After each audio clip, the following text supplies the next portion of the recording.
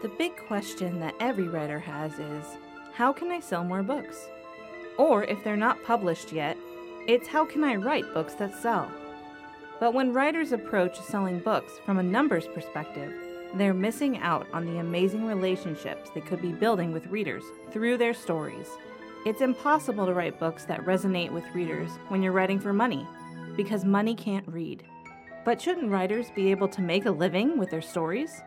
Well, when you connect with human souls, readers turn into fans and friends, and that's when consistent income begins. That and so much more. But how do writers connect with readers? That is the question this podcast aims to answer. My name is Kristen Spencer, and this is the Expensive Words Podcast. Welcome to the 8th class in the Writing 101 series. I did not anticipate that this would turn into 8 episodes, which is actually going to turn into 9 episodes. But I'm excited that it has because I feel like this series is going to help a lot of people. And today I wanted to talk about something that's one of my passions, and maybe you're wondering how all of this fits in if you write nonfiction. So today we're going to talk about storytelling in nonfiction. And I just wanted to start by telling you that there are a lot of different types of nonfiction, and Maria and I will be covering all of these different things inside of Write the Perfect Read, the nonfiction edition. But for now, I just really wanted to go over the most popular types of nonfiction right now, and that is self-help and also memoir. And actually, those two are very closely related, and we're going to talk about that in a minute. So if you've been trying to develop all these ideas and you're like, okay, I went through the character arc, I went through that, da-da-da-da-da, but nonfiction, how does this apply to that? And the truth is you can use the same tools that I've given you throughout the series in relation to fiction to change your nonfiction or to write nonfiction, or even to use when you're telling other people about yourself, whether that's, for business purposes or for the purposes of making really cool friends. So you can kind of look at yourself as a character and think, okay, what are the big points on my personal character arc, and how can I relate to other people by bringing up these points and thinking about myself from an outside, from basically an objective perspective, which is really hard, I think, for us to do. But when we're looking at our story collectively, I think that's when we really have a lot of those aha moments that we need in order to keep going when life is trying to play antagonist and beat us up. So first, we're going to talk about self-help. And if you're interested in writing self-help, that means that you've got a message that you believe will help and change someone else's life. And that's why it's called self-help, because you're reading it because you want to help yourself do something better or be better at something. So, for example, if you read Write the Perfect Read, the fiction edition, that's because you want to help yourself be better at writing fiction. This podcast is a self-help podcast. You're listening to me talk on and on about how to use expensive words in order to write more compelling fiction or nonfiction. And you're listening to this by yourself, and you're taking these little tips that I'm giving you, and you're changing your writing. And that's you helping yourself through the podcast. So the way that self-help should work is that you want to have one big story, your big narrative. And usually it's going to be a type of journey where you don't know what you're doing. You go through this stuff, you learn something really cool, and then it changes your life. That's the big story that you're going to share in your self-help book. And you kind of want to split it up as you go. You do like a vague version of it at the beginning of your book. And then you talk about different pieces of it as you go on. And then at the end, you're like, and see, now you know all this, so you can be where I am on the other end of this problem and on the other end of this pain. And that is the format we used for writing Write the Perfect Read, the fiction edition. It is the same format we'll be using for Write the Perfect Read, the nonfiction edition. And it's the same format you'll recognize in any decent self-help book. So you might be saying, okay, well, I have this one big story that I'm going through for the entire length of the book. What do I write in between that? And I will tell you that the more of yourself that you put into this book, the more the reader will be able to relate with you. And of course, there are rules to that. You don't want to have, 15 chapters complaining about how crappy it was in the in-between times. That's not what a reader's looking for. But if you can have some mini stories that you plug in between the fabric of your big story as it culminates, as the book moves towards the end, then you have these little tiny mini opportunities to teach the reader something through your personal own pain points. And so I, of course, when I'm writing about writing, as I often do, I always talk about my different projects. So if you've been listening to this series, you're like, man, she's talking a lot about that Tyler Hart character right now and the time portal. And that's because that's what I'm writing. And so it's most accessible to me to think of what in my current project is relatable and important for the listener of the show. So that's why I've been talking about the Panverse in the setting episode. And I've been talking about Tyler in the character arc episode, because I'm working through those things right now. And those are my mini stories. And I'm relating them to you while I'm telling you the overarching story of how you can take an idea that maybe you're not sure is so great or so original and turn it into a compelling book for a specific target audience. And I should do an episode in this series about target audience, but I won't, because I've already done a lot of episodes about target audience, and I've also included a free extra class on it in the Write This Way course. That's the bonus for signing up, is you get a free course on that, in which I go way more into detail than I do in the shortened bonus chapter in Write the Perfect Read, the fiction edition, about target and trope.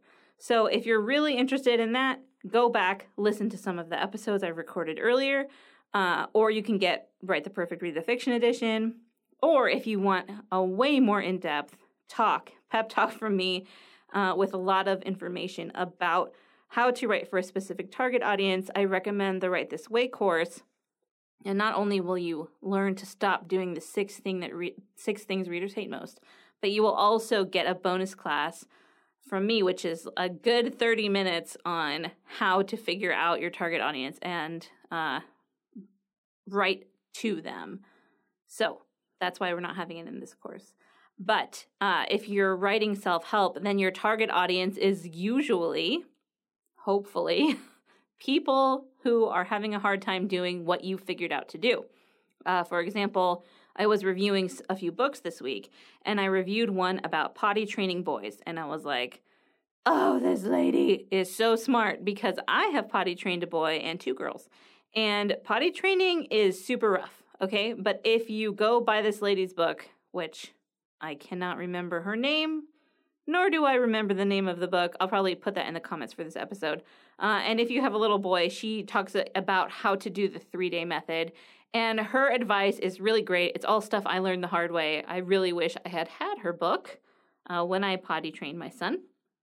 And boys and girls potty train differently, and that's one of her points. So she had a pain point in her life where she had to learn how to potty train 2 boys. Or, yeah, I think that's what it was. And then she had a girl. She's opposite of me, I believe. And then she figured out all this stuff, and she wrote a book about it. And I was like, oh, so smart. Because, yeah, and I haven't read any other potty training books that are as practical as hers. And also, I found that all of the advice that she gave was stuff I had to find from like 50 different sources, which was exhausting. So, like her pain has turned into a product that can stop other people from having that same experience that she went through and also that I went through. So that's what self-help is. You're writing to someone who's like you. And so you need to think about, how can I approach this from a storytelling perspective, where I'm telling stories about what I did and what I didn't do and what I learned. And so I would say fill out the character worksheet with these ideas in mind and make yourself the main character if you're going to write a self-help book. Of course, I am in the works of creating tailored worksheets for Write the Perfect Read, the nonfiction edition, which hopefully will be out on January 25th. No big promises because there have been some complications, including some unforeseen things that are just taking attention away from the project that are very important. Real life stuff, family stuff, should come before your writing projects. I know that a lot of people will tell you, no, just pursue your art at no matter the cost. You know what? Being with your family is extremely valuable to your life. And no, I wouldn't just be like, okay, well, family member whom I love, you're having a rough time right now, but I'm going to ignore you because I'm writing this project. So that's Maria and I's rule, that we have room in our writing schedule and we give each other flexibility because you just don't know what's going to happen. And so right now is one of those moments that we're going through together and supporting each other. And so I might have to push the deadline for that book back, and I have no regrets about that whatsoever. So that's just a real life writing application for you. Yeah, family should come first, not in the way that they tell you not to write, but in the way that if something is happening and you need to be there for someone in your family, you absolutely should stop writing and take a break and go deal with that. So you're looking for by the way, the character worksheet is included in the fiction writers worksheets that are available at www.literarysymmetry.com/WTPR-F. And the F is for fiction. And also for free, because they're free. But yeah, so look forward, those other worksheets are going to come out eventually. Okay, so that is what you do if you're writing self-help, is you have the one big story and then the mini stories. And the more expensive words you can use, that means words that you have written based on your own difficult experiences. That's what this whole podcast is about. If you can do that, you're going to be able to relate a lot more genuinely to your target audience, which, remember, they're like you. That's why they're reading your book. And it's just going to, your book will do better. Your book will be better. Like, it will sell better and it will be better written because those expensive words, they're like the magic pixie dust that you sprinkle on your book so it can fly. I like that. Maybe I'll write that down. Okay, and then the other type of writing the storytelling in nonfiction that I wanted to talk about is memoir. And like self-help, in memoir, you're writing about yourself. That's the whole point of memoir, is you write about yourself. So what do self-help and memoir have in common? They require you to share stories about yourself. And you can pick like a specific time period in your memoir. If you're thinking about writing memoir, you already know what time period you want to write about. It's not like you're like, what part of my life should I write? I mean, if there's not something that's naturally occurring to you, I think if you go journal for like 15 minutes about the most pressing thing, you would figure it out. For me, at some point, hopefully soon, my writing schedule is getting crazier and crazier, but I started a piece that is about 6th grade to the end of college for me, and it's about one specific friendship that I had and how that went up and down through all these different sorts of things, and it's an exciting project. I kind of can't wait to get it out. Maria's always like, when are you going to work on that more? Because she likes it. And so because she's also from the 90s, like grew up in the 90s. Because we're almost the same age, and she's always like, I'm older than you. And I'm like, just like by a tiny bit, you're definitely closer to my age than any of my other friends right now. Because a lot of my friends are younger, and they have like the tiny, cute little kids that we can babysit for them, and it's so much fun. So if you're writing memoir, you would include things about your friendships, about your relationships. There is something tricky about that, because if you're writing your story and you include someone in the story, like your mom or your dad or your brother or your sister or your cousin, whatever else, and they're alive, they actually have a reasonable right to expect privacy if they're not a public figure. So that means that they can sue you if you write something about them that makes them look bad, but they would have to prove that that thing that you wrote is untrue. So you just have to be careful with that. That's what any good copy editor will tell you. For me, I'm not writing anything negative about anyone in my family in this memoir. Not that everyone in my family is perfect, but the focus of this memoir is outside of family relationships and friendships and how those change and shape you as you grow from an adolescent into an actual adult person. So the focus of this memoir for me is not really on my family. I've written a little bit about my family in my nonfiction with their support. And even though they were like, we don't really like this, but we support you, so do what you want to do. And I was like, okay, I'll take that as you're not going to sue me. So, and those books all worked out really well. They've helped a lot of people. So thanks to my family for allowing me to put that stuff in there, which was part of my story. And one of the things that you have to consider when you're writing memoir and self-help is that if you're bitter when you're writing it, it's going to come across as bitter and it's not going to actually help anybody. So, for example, in my book, You Aren't Worthless, Unlock the Truth to Godly Confidence, I talk about how, my parents did certain things that shaped my opinion of myself, but in the end, it was my own choices that led to a lot of, if not all of the mistakes that I actually had to resolve later as an adult. So, it was my own choice. I became an adult and then I was still making those unhealthy decisions. So I take all the blame for that, as I should. And I'm not mad at my parents for anything that did or did not happen during my childhood. I love my parents. But I wasn't really able to write that book until I got to that place where I realized, hey, okay, maybe they weren't perfect, because guess what? No humans are perfect. But a lot of that stuff that you went through was actually your own fault. And then I was like, okay, now I can write about it and I can teach people how to avoid that. I'm sorry, just let me quit mail. I was actually able to move forward myself and in that help other people who have gone through the same feelings of worthlessness and not understanding how to fight against that.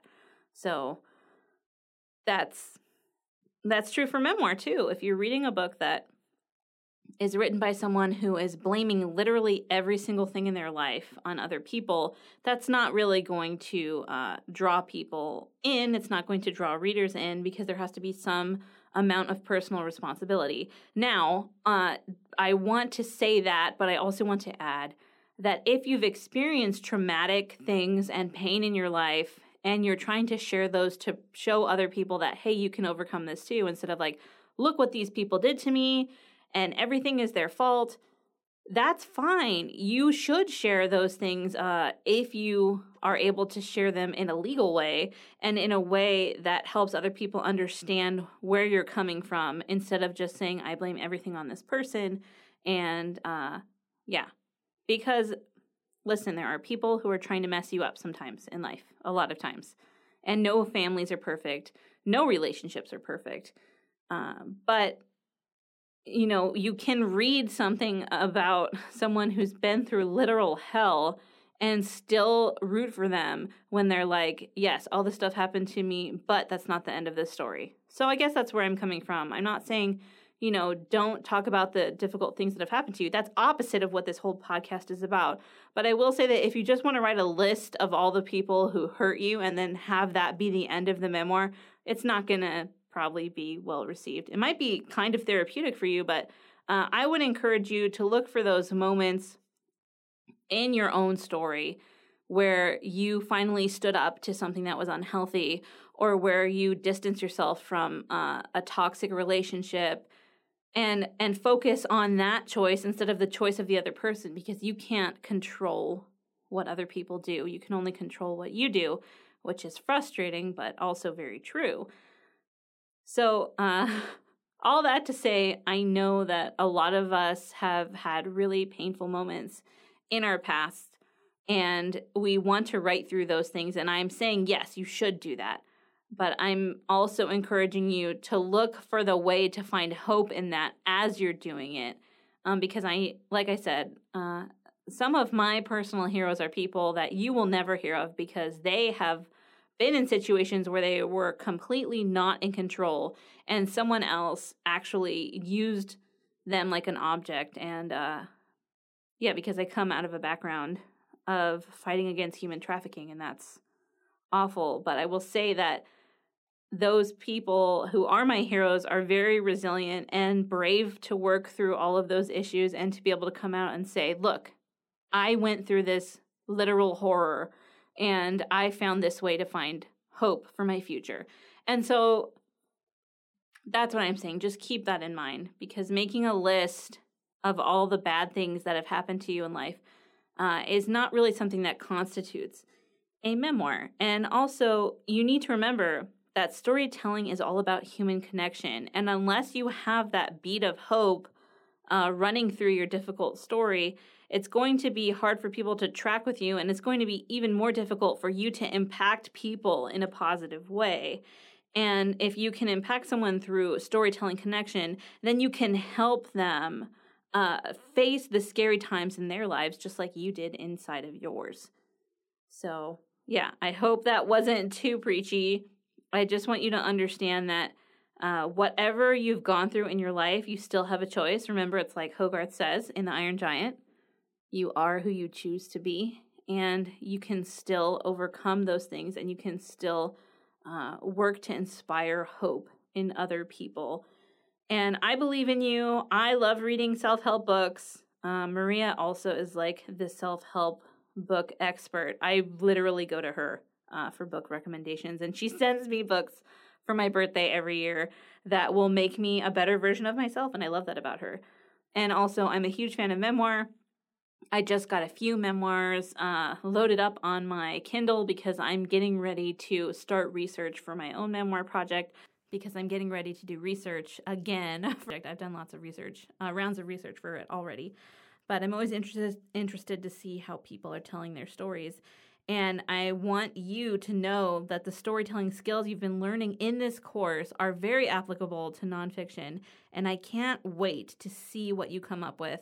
And I'm excited for the last class, which is episode 9 in the Writing 101 series, where we're going to do a wrap up and talk about how you can move forward with all of this new knowledge that I've just spoken into your brain.